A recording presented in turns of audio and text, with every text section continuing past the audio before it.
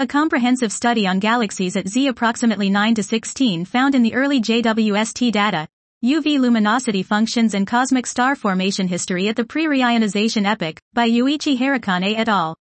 We conduct a comprehensive study on dropout galaxy candidates at Z approximately 9 to 16 using the first 90 arcmin² JWST, NIR CAM images taken by the Early Release Observations, ERO, and Early Release Science, ERAS, programs.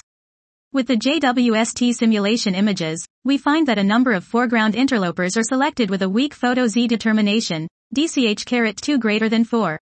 We thus carefully apply a secure photo Z selection criterion, DCH-2 greater than 9, and conventional color criteria with confirmations of the ERO NIR spec spectroscopic redshifts, and obtain a total of 23 dropout galaxies at Z approximately 9 to 16, including 2 candidates at ZPHOT equals 16.25 to 0.46 carat plus 0.24 and 16.41 to 0.55 carat plus 0.66.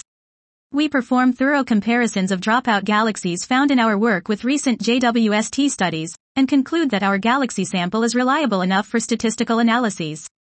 We derive the UV luminosity functions at Z approximately 9 to 16, and confirm that our UV luminosity functions at Z approximately 9 and 12 agree with those determined by other HST and JWST studies.